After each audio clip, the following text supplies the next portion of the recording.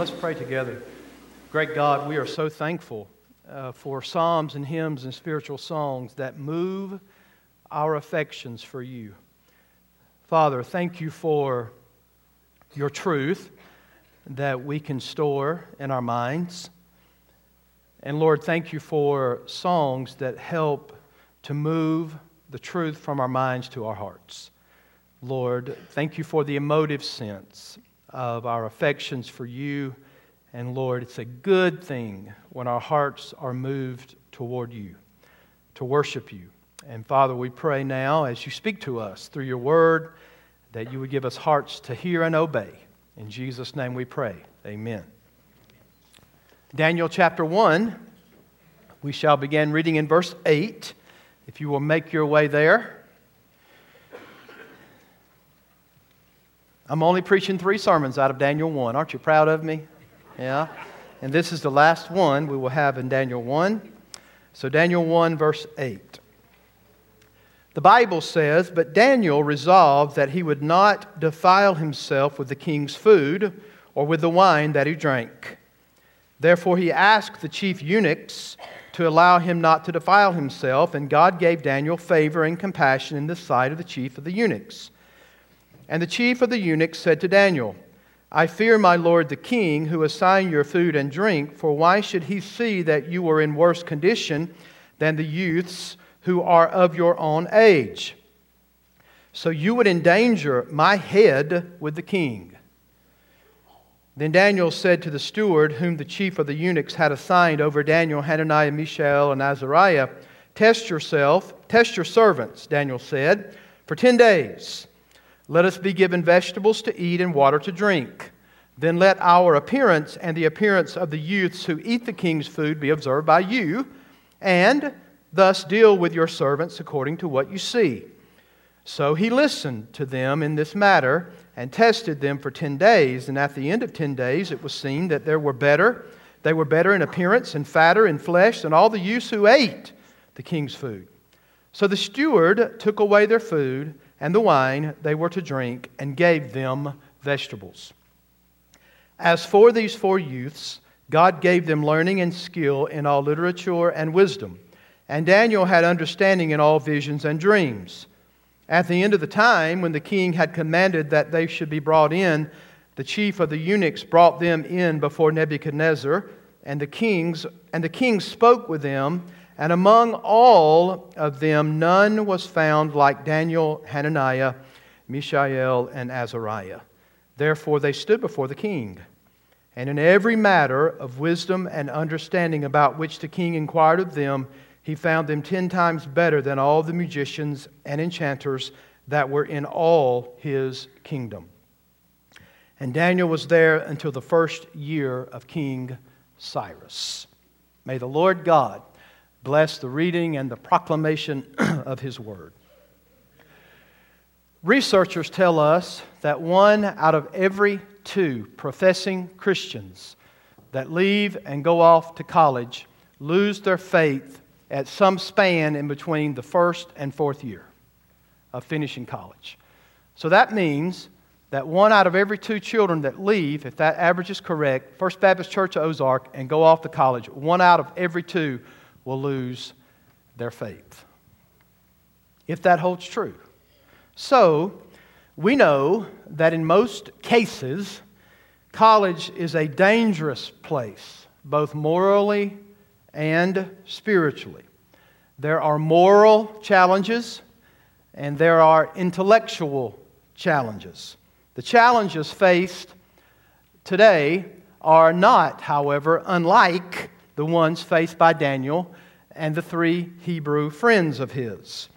There is, of course, one big difference between the kids that go off to college today versus Daniel, Hananiah, Mishael, and Azariah in Babylon University. These guys did not apply for entrance to Babylon University. Neither did their parents have to pay exceedingly high tuition for them, right? We might say that these guys got exile scholarships. Right? They really did. They were exiled to Babylon against their will. It's not something they signed up for. We saw last week that they were taken off to Babylonian captivity in the very first stage of the deportation, probably around 604, 605 BC. And we know that Nebuchadnezzar had a simple plan. He would take the brightest and the best that the Hebrews had to offer, and he would put them in a new environment, and he would do what's called reprogramming, acculturation. If you remember what Sinclair Ferguson said, I made mention of this last week in his excellent commentary on Daniel. He says that this reorientation, reprogramming, acculturation was in these four modes: isolation, indoctrination, compromise, and confusion. Is that not what we see in our world today? So the idea is, if you change their way of thinking, you will change their behavior. They sought to change their loyalties and their identities. And if you're successful in this strategy, those young boys would forever be Nebuchadnezzar's boys. So the temptations were abundant. Now, when you think of Babylon and you think about that culture, don't make a mistake for a moment to think that this would have been a scary and tyrannical and oppressive place. You're missing the point of Daniel 1 if you think that. Now, did it scare them when they were plucked out of their families and put here? Oh, absolutely, no doubt. Can you imagine being 13 to 16 years of age and being in exile, and they just swept you off your feet and took you into a different culture? Yeah, I'm sure they were scared. But I believe, remember, that Daniel wrote Psalm 119. You understand that the Psalter was not written totally by David. As a matter of fact, many Psalms were written by Moses and Asaph and Solomon. And I believe that Daniel wrote Psalm 119. And if I'm right, then we learn from there that Daniel would have had friends that assimilated into this particular lifestyle in Babylon, and they did so without hesitation. So they would have taken this culture hook, line, and sinker. So this should not surprise us. We see this clearly in our own culture. Kids go far away from home and far away from any kind of accountability, and they're re-educated and acculturated. So when Daniel looked at the far less faithful ones, he said this: "Hot indignation seizes me because of the wicked who forsake your law. Your statutes have been my songs in the house of my sojourning." That is verse 53 and 54 of Psalm 119. So there were many opportunities to forsake the law. If you look at Psalm 119, verse 136, he says, "My eyes have shed streams of tears because people do not keep your law." So Daniel looks around and he knows that they're all exiles in Babylon. There would have been more than just 4, you understand. There would have been many of them that were deported there. But out of the exiles that went off to Babylon, there were some who remained faithful to God. And that's what Daniel highlights for us. So there were others who were glad to be away from home, glad to participate in the sins that they wanted to participate in. But check this out. Daniel was different. Daniel was different. And that's awesome. Hananiah was different. Azariah was different. Mishael, they were different. Now, we saw last week that there was pressure upon these young men to compromise their faith. And we learned that the application is we are going to face similar, if not the same, pressures to compromise our faith. Today, we're going to take up Daniel's resolve to obey, but we're not just going to mention that statement objectively so that you can stand off aloof from it, but we're going to make it applicational, and here's the application. You got to choose the path of utter dependence upon the Lord. That's what you have to do today, living in the 21st century. Now, this is a long way from us when you're reading Daniel. This is 6th century. But we're looking today at our own world, and folks, you have to choose the path of utter dependence upon the Lord if you're going to be able to stand at all in the culture that we live in. Now, verse 8 says that Daniel resolved. That is the ESV translation. The NAS says that Daniel made up his mind. The New King James Version says that Daniel purposed in his heart. I like that. But the closest to the Greek is the ESV. He resolved. This means he made a determination of mind and will, and check this out, and affections. Don't get distracted, young people. Listen. That's what resolve means. It's a threefold thing of mind and will and affections. So remember, he's 13 to 16 years of age. And he's determined through affection and mind and will to not go down a certain path. Check this out. Isn't it awesome? 12 to 16 years of age, 13 to 17, max at this point in his life. It has to be because of the P.S. in verse 21. It tells us that Daniel was there for 70 years. So he died at probably 83, 84 years of age, so he has to, by necessity, be between 13 and 16 years of age. And yet he purposes in his heart. He resolves himself. Now, did you know that the term adolescence is a relatively new term? For years and years and years, you just had children and adults. Now, you had young adults, of course, and older adults, but there was no middle category of adolescence. There was never a time when kids were not kids, but once you became an adult, you were an adult. We didn't have what's called today a prolonged adolescence. They tell us today that a male really doesn't mature till they're 42. So I didn't make it till 7 years ago. I'm glad to be there, at this point. But the fact is, we live in a culture that's created a category where we can say, okay, young adults can do stupid because they're still in the adolescent stage. All we're doing is making an excuse for sin, right? And that's the way the world has squeezed us into its mold. Yet here is Daniel taken away, far away from mom and dad. Mom and dad are nowhere around, and he has resolved in his heart and mind that he would not defile himself. A resolution of determination was everything to Daniel. That's why that word resolve is used. Now, what's the issue with the food? It was laid out before him, all the king's dainties, all the king's food was given to them. Well, some say it was because the food was non-kosher and that it would have caused Daniel to violate dietary laws. Well, wine was nowhere off limits, and they were never forbidden in the Scripture not to partake of it. But yet wine is one of the things that he was offered. So we can't categorically say it was just because of dietary laws. Wine was not considered non-kosher under dietary laws. Furthermore, later on when we get to chapter 10, we see Daniel actually partaking of the food in Babylon. So others will say, well, it's because the food was offered up to Babylonian gods. Well, the problem with that is that all of the food would have been offered up to idols, including the vegetables and the wheat and so forth. So I think there's a twofold strategy working with Daniel's decision and resolve to be determined not to partake of the food and the wine. Number one, it was just straight rejection of a tempting lifestyle. Second, Daniel maintained the kind of life that would require conscious dependence upon God. Thus my point, right? You got to choose the path of utter dependence upon God. Amen. That's why resolve is so vitally important for us to see. Yes, there was something to be said about the tempting lifestyle, but there was also something to be said about the fact that Daniel purposely put himself in a position where God had to act on his behalf. Amen. Well, that's risky, isn't it? God demands that we risk it all for Him. And here is Daniel risking it all. So what should we say about the sensual lifestyle that's offered here? Please understand that a major snare of the enemy today is an entrance into and an introduction into a sensual and indulgent lifestyle that's going to dull your moral and spiritual senses.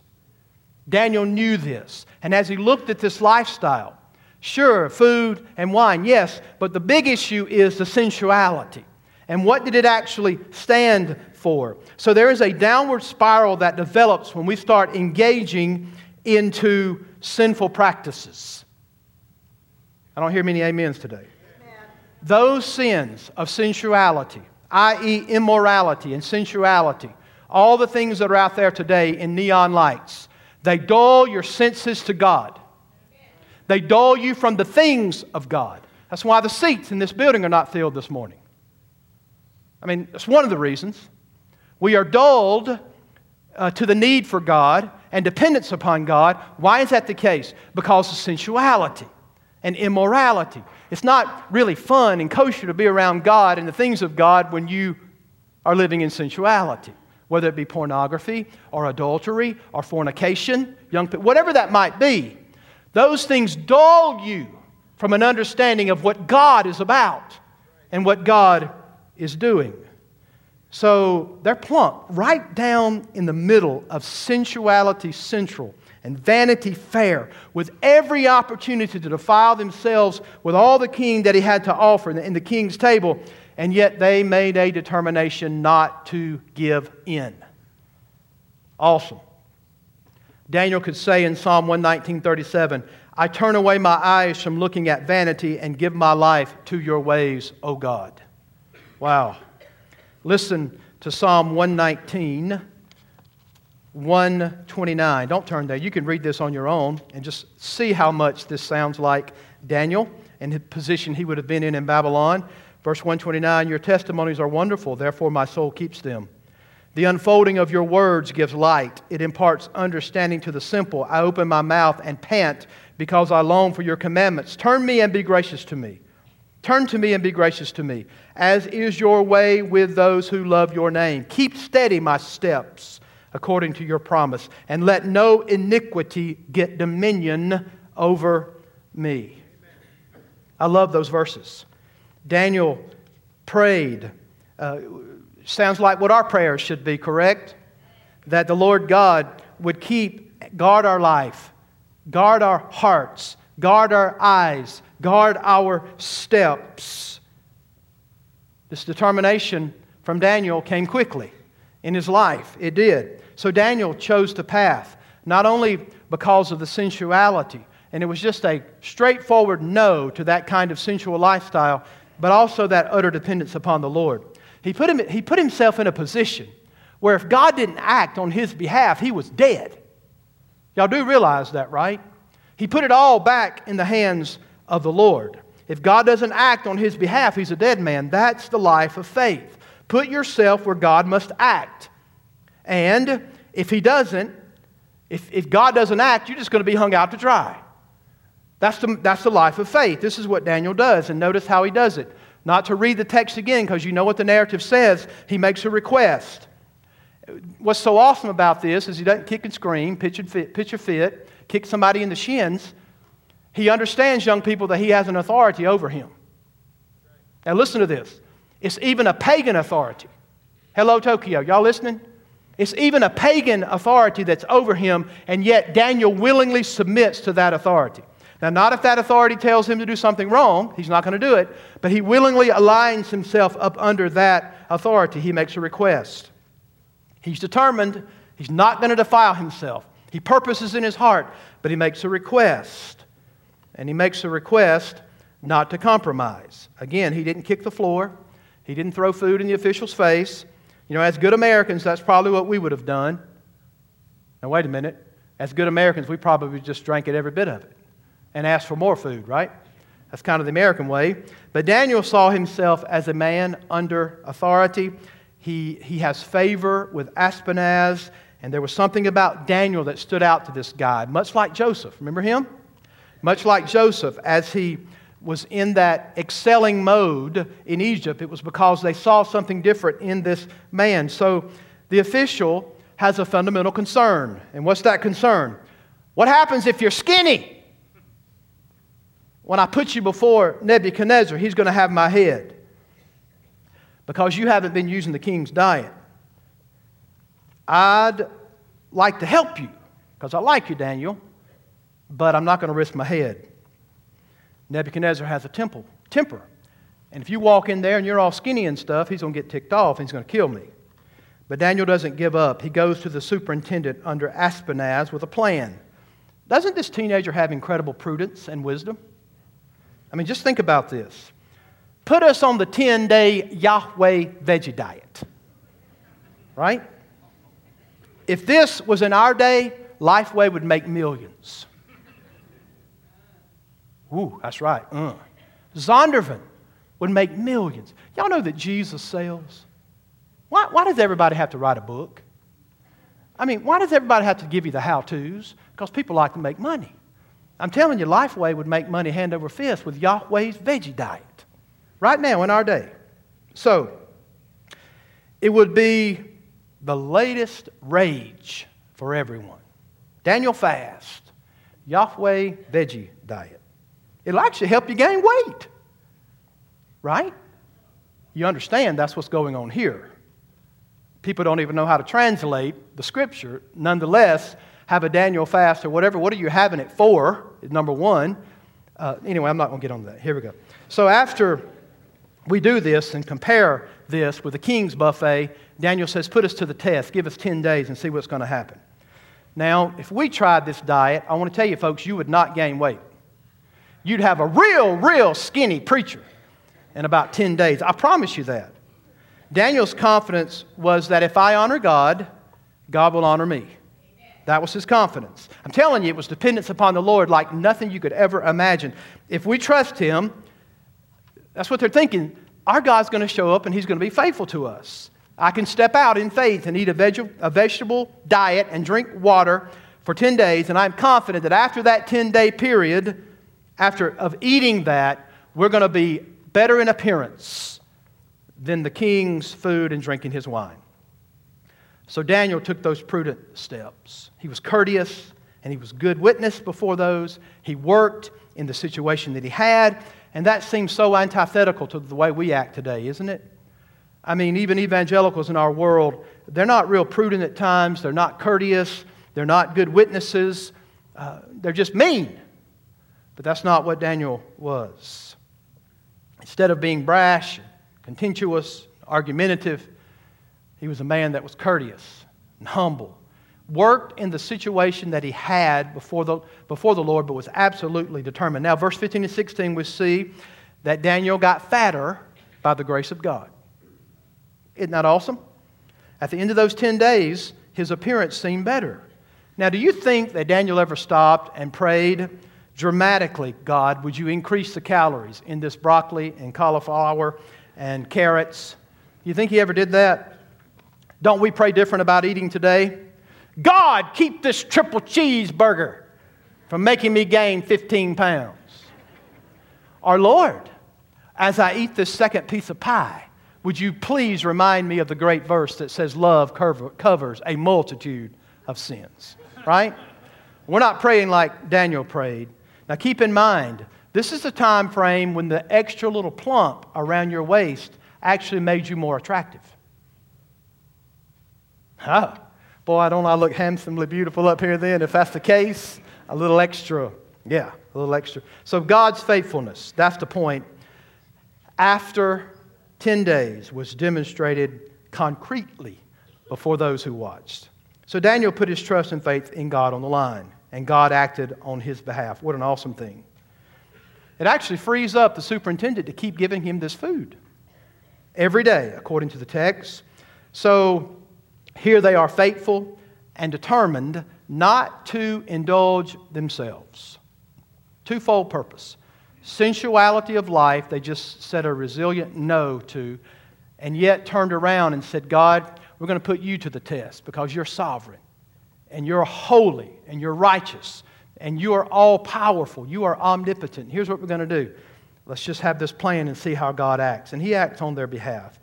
They stayed dependent on God and away from temptation. Isn't that a good thing, good way for us to live, kids, young folks? Should I say young adults? For many of you, it's the way we should live. Verse 17 through 20 expands on the faithful hand of God. As for these four youth, God gave them learning and skill in all literature. We see God working on the behalf of these young people. God gave them academic abilities. Can't you kids stand some of that in your chemistry and biology classes and trigonometry and calculus? Man, we could stand some academic abilities, right? They're studying Babylonian literature. Told you that's not easy. Babylonian language, cuneiform, written in hieroglyphics. And yet God Almighty is blessing them to learn this kind of stuff. But I think it's more than just the fact that God gave them academic abilities to learn the Babylonian literature. I think God also gave them wisdom. Why? because they're facing something that is antithetical to their way of living. And God gave them the ability to be able to see the junk versus the right stuff.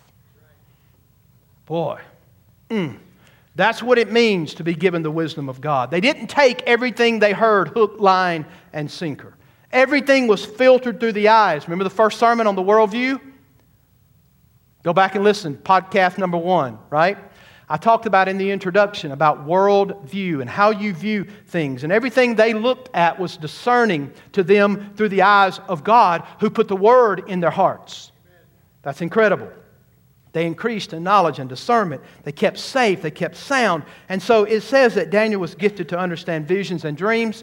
Notice, this is a supernatural gift that God gave him. And God is going to come through in huge ways when you get to chapter 3 and chapter 6. Why? He was planning. He knew what he was doing to give Daniel this gift so that Daniel would be able to survive and preserve. And God comes through in a huge way.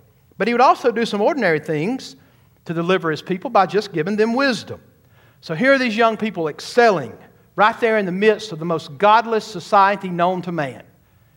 And here are these young men who are excelling because they're committed to Yahweh God. I want to remind you, young people, that you can go off to a secular university and you can excel in what is put in front of you. You can excel in all the branches of learning, but unless God actually gives you wisdom and insight and discernment, you're going to buy into every bit of the things that are wrong, hook, line, and sinker. Unless you have the wisdom of God given to you, you mark her down. You will not last and you will not make it through college without losing your faith if you don't have the foundation of the truth of God's Word sealed in your heart and mind. You won't. You won't make it. God bless you. God will bless you with insight that will keep you safe if you stick to a faithful God and His Word. Now in 18 and 19 we have graduation day. You young people look forward to that, don't you? Don't you? Graduate high school, and graduate with your 4-year degree and head off for your master's and maybe do your doctoral work. They've completed a 3-year program, and Nebuchadnezzar is going to conduct the final exam. And so the text reminds us that he finds them, they're articulate, they're smart, they're educated far beyond, 10 times more so than any of their contemporaries. They're brought directly into the king's service. Should not Christians be the best, no matter what field they're in? What are we supposed to do? Everything we reach out our hand to do, or our mind to do, or our will to do, we should do it with excellency. As unto the Lord, correct? Christians should have the best work ethic in the entire world. So don't be lazy. The Bible has something to say about laziness in Proverbs. You ever read those? About what laziness will do. Whatever we do for the Lord, we ought to do it with all of our might. If you're a doctor, do it to the best of your ability. If you're a lawyer, if you're pouring concrete, whatever that might be, you as a child of God belonging to the Lord ought to do your best in everything that you do. Amen? Amen? The reality is Christians should excel in their work. These guys were impressive to the king, and they were Hebrew, born-again believers. Now, again, this is how the chapter ends, and Daniel was there until the first year of King Cyrus. That means at least 68 to 72 years Daniel spent his life there in Babylon. Well, it's going to change hands. Keep in mind, all the way to the first year of Cyrus, that's when they return home. Nehemiah, right? Y'all listening? So it's going to last that. Look, Daniel perseveres because of the faithfulness of God longer than anybody that's punishing him or putting him in a fiery furnace.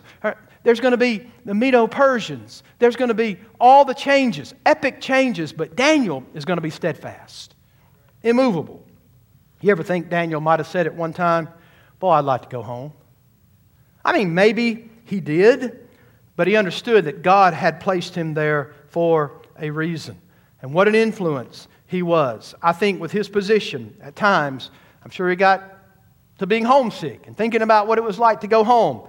But the fact is, he knew God put him right where he put him. Now, a few points of application and we're done. You ready? Write these down.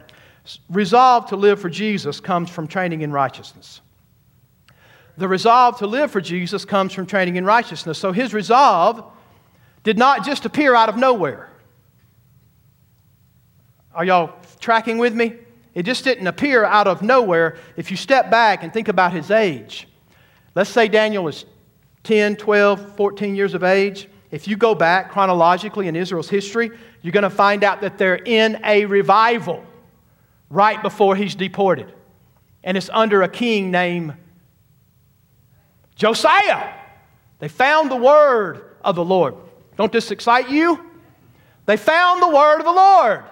And that's what Josiah wept over as a young kid. He wept over the fact that the people had turned away from God. But it was during that reign that revival took place in Jerusalem and Judah, and there was enthusiasm for the Word of God. And when Daniel came into the world, his parents gave him the name, My God is Judge. That didn't happen accidentally. His parents definitely had a high view of God, did they not? And they passed it on to their son. Daniel not only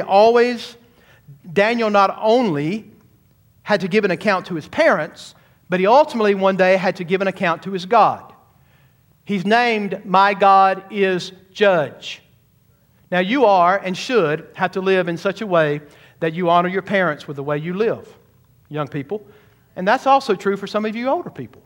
Even if your parents are dead and their bodies are in the grave and their spirits are with Jesus in heaven, there's still something to be said about the family name. Hello, right? And living in such a way that you honor it. But he knows, and Daniel knew, that he had another name that was way higher to live up to than his parents. And that was the name of our God. My God is Judge. Say something personal to you kids. Many of you grew up in this church. And your parents, although they're not perfect, believe me, I've met them. And I'm not either. They've done the best they know how to do to raise you in a Christian home and teach you the Word of God, even though, again, they're not perfect. I know that. I get it.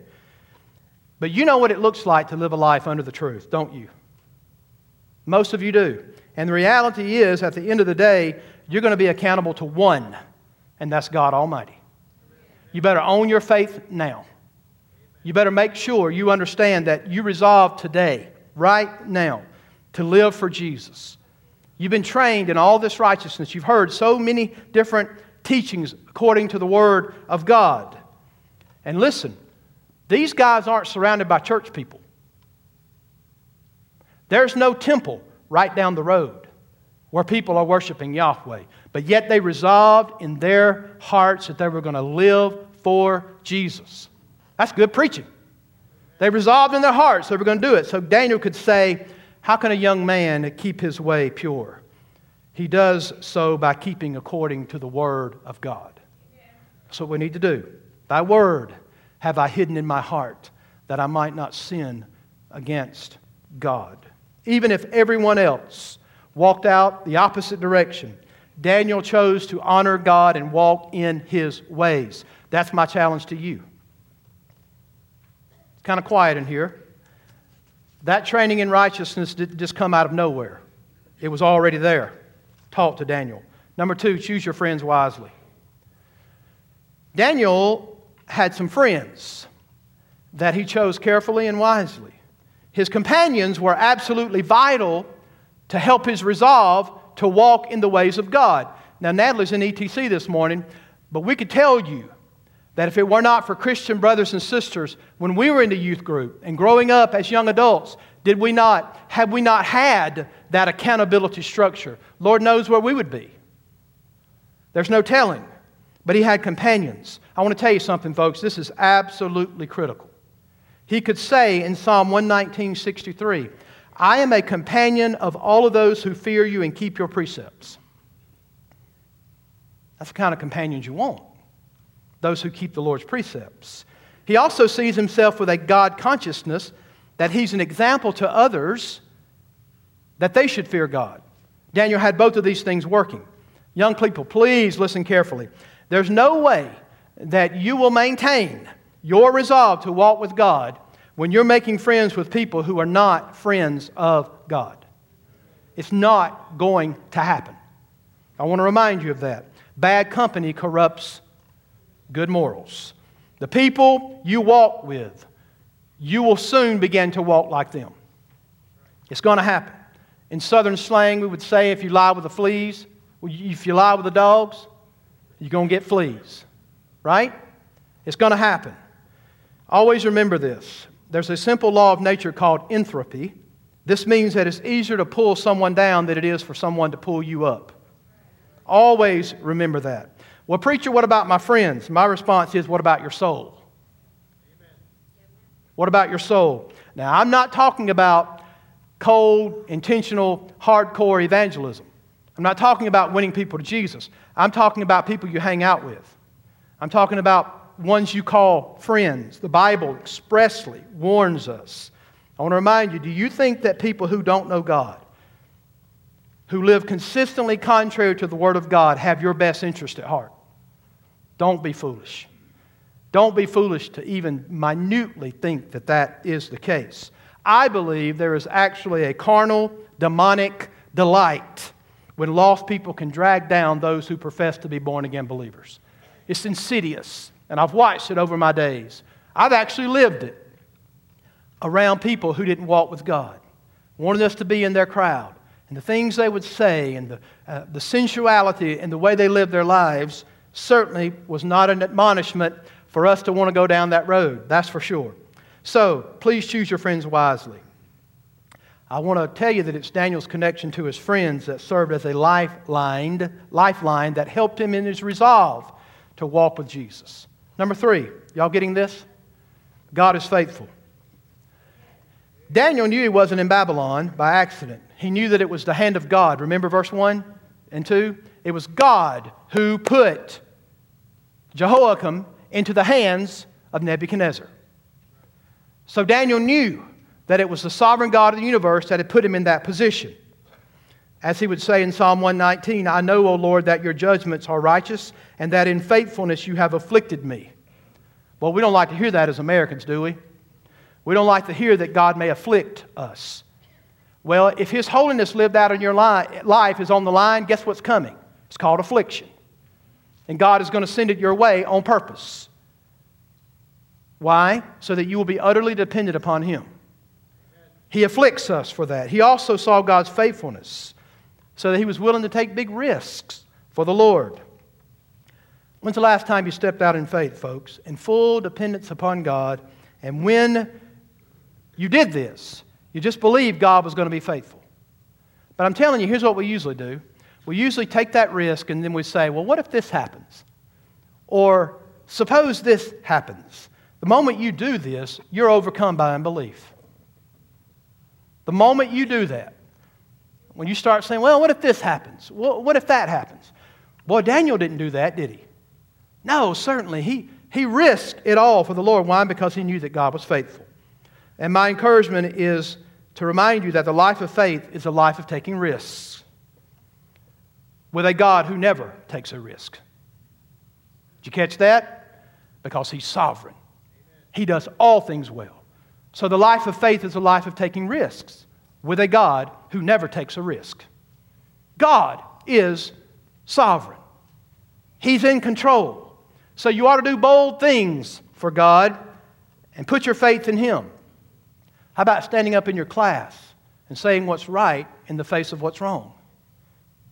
How many young people have ever been tempted to do that? Just to speak a word for Christ. Even when everybody else in the class is going to stub their nose at you and, look down at you and say, who is this good-for-nothing Christian that goes to First Baptist Church?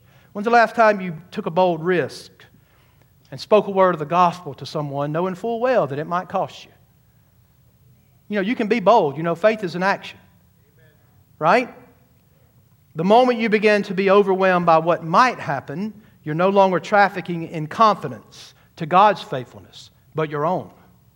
And I want you to understand, folks, that God is faithful. That's the principle. God is faithful. So for Christ's sake, let's be bold. All of us need to hear this. God honors those who honor Him. No question about it.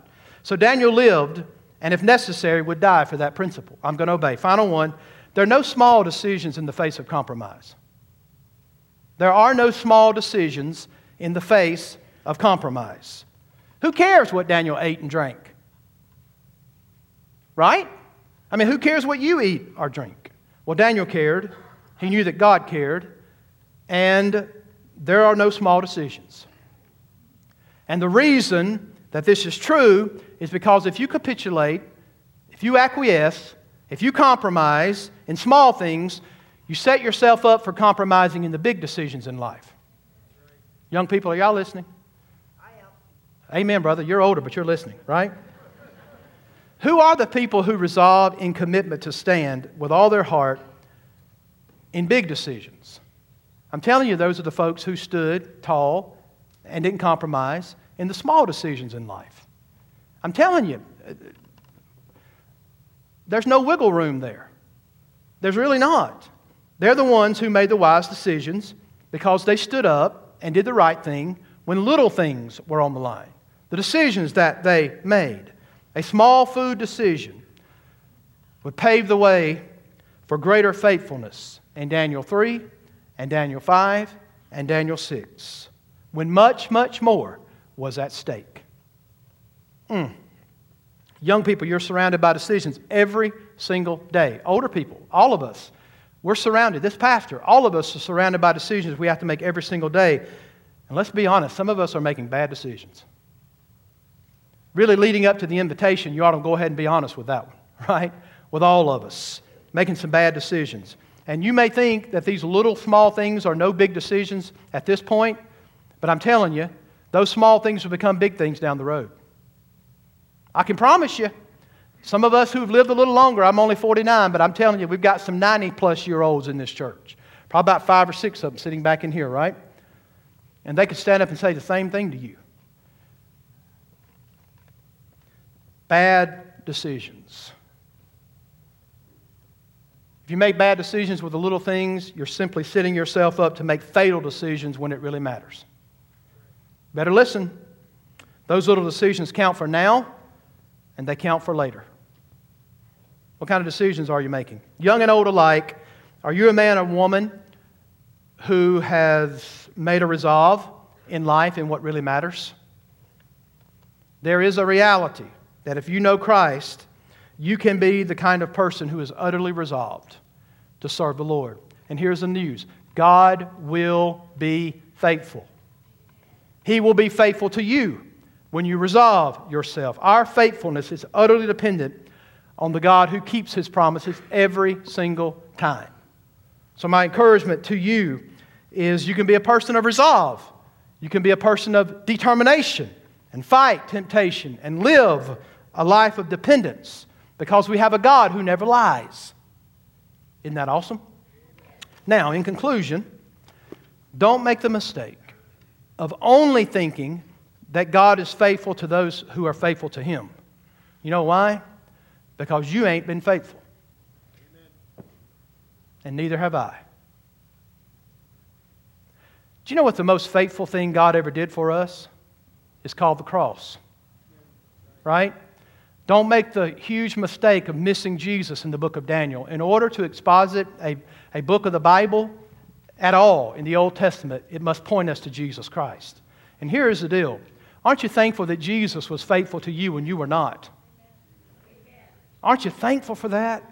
Aren't you so thankful for the cross of Christ? Look, the Bible says that while we were still in sin, God demonstrated His love toward us. That's amazing. Even all of you today, if you're saved by grace through faith, your standing is one of righteousness before the Father. Thus why you can never go to heaven. When the Father looks at you, He sees His Son, righteous. That's awesome. But justification goes even further than that. You have that standing although you remain in a state of being a sinner. Oof. And we're prone to wonder. Prone to leave the God I love. Take my heart, Lord. Take and seal it to Thy courts above. Aren't we prone to wonder? Oh, we are. Folks, if you're lost today, you need to look to the cross. Look to what Jesus did on Calvary in order to save you. That's the faithfulness of God, the cross of Calvary. And today, because of the resurrection and ascension, your inheritance in heaven is secured. You may say, well, Jesus is the route to heaven. No, He is, or you may say He has the route to heaven. I'm telling you, He is the route Himself. And there is no way to heaven apart from Jesus. Amen. Father, we thank You for the faithfulness that we see to Daniel. But God, if all we learn from this is we need to be like Daniel, we've missed it. Because the truth of the matter is, when we read about Daniel and Joseph and Hananiah, Mishael, and Azariah, Lord, we miss it. We can't keep up. There's no way. Lord, we need to see from Daniel that we need a Savior so that we won't compromise, so that we will stand in faithfulness. Why? Because You are faithful. God, thank You for the cross. Thank You for salvation. Thank You for Daniel 7 that prophesies that the Son of Man will come. Oh, Lord, we thank You for the book of Daniel, for what we learned. Lord, my prayer just heavy, Lord, on my heart is thinking about decisions that we all make in this room. Lord, decisions we've made personally, living in a very sensualistic society where it's really not immoral anymore, because that means we say that things are right and wrong, but it's more of an amoral society where there are no morals at all. And that's the society we live in, but it's not an accident that You've put us here. And Lord, my prayer is that we will resolve in determination, mind, affection, will, that we will not bend, that we will not bow, but we will be bold, and that we will live according to the framework of the Word of God and make decisions that honor You. God, help our young people in this church. Help the ones that are off on college campuses even today. God, would You just light a fire in their bones to want to live for You, no matter what. They can go off to college and excel in academics, and they can also keep their faith. They can also make an impact for Jesus, and we're wanting that to happen. In Christ's name we pray. Amen.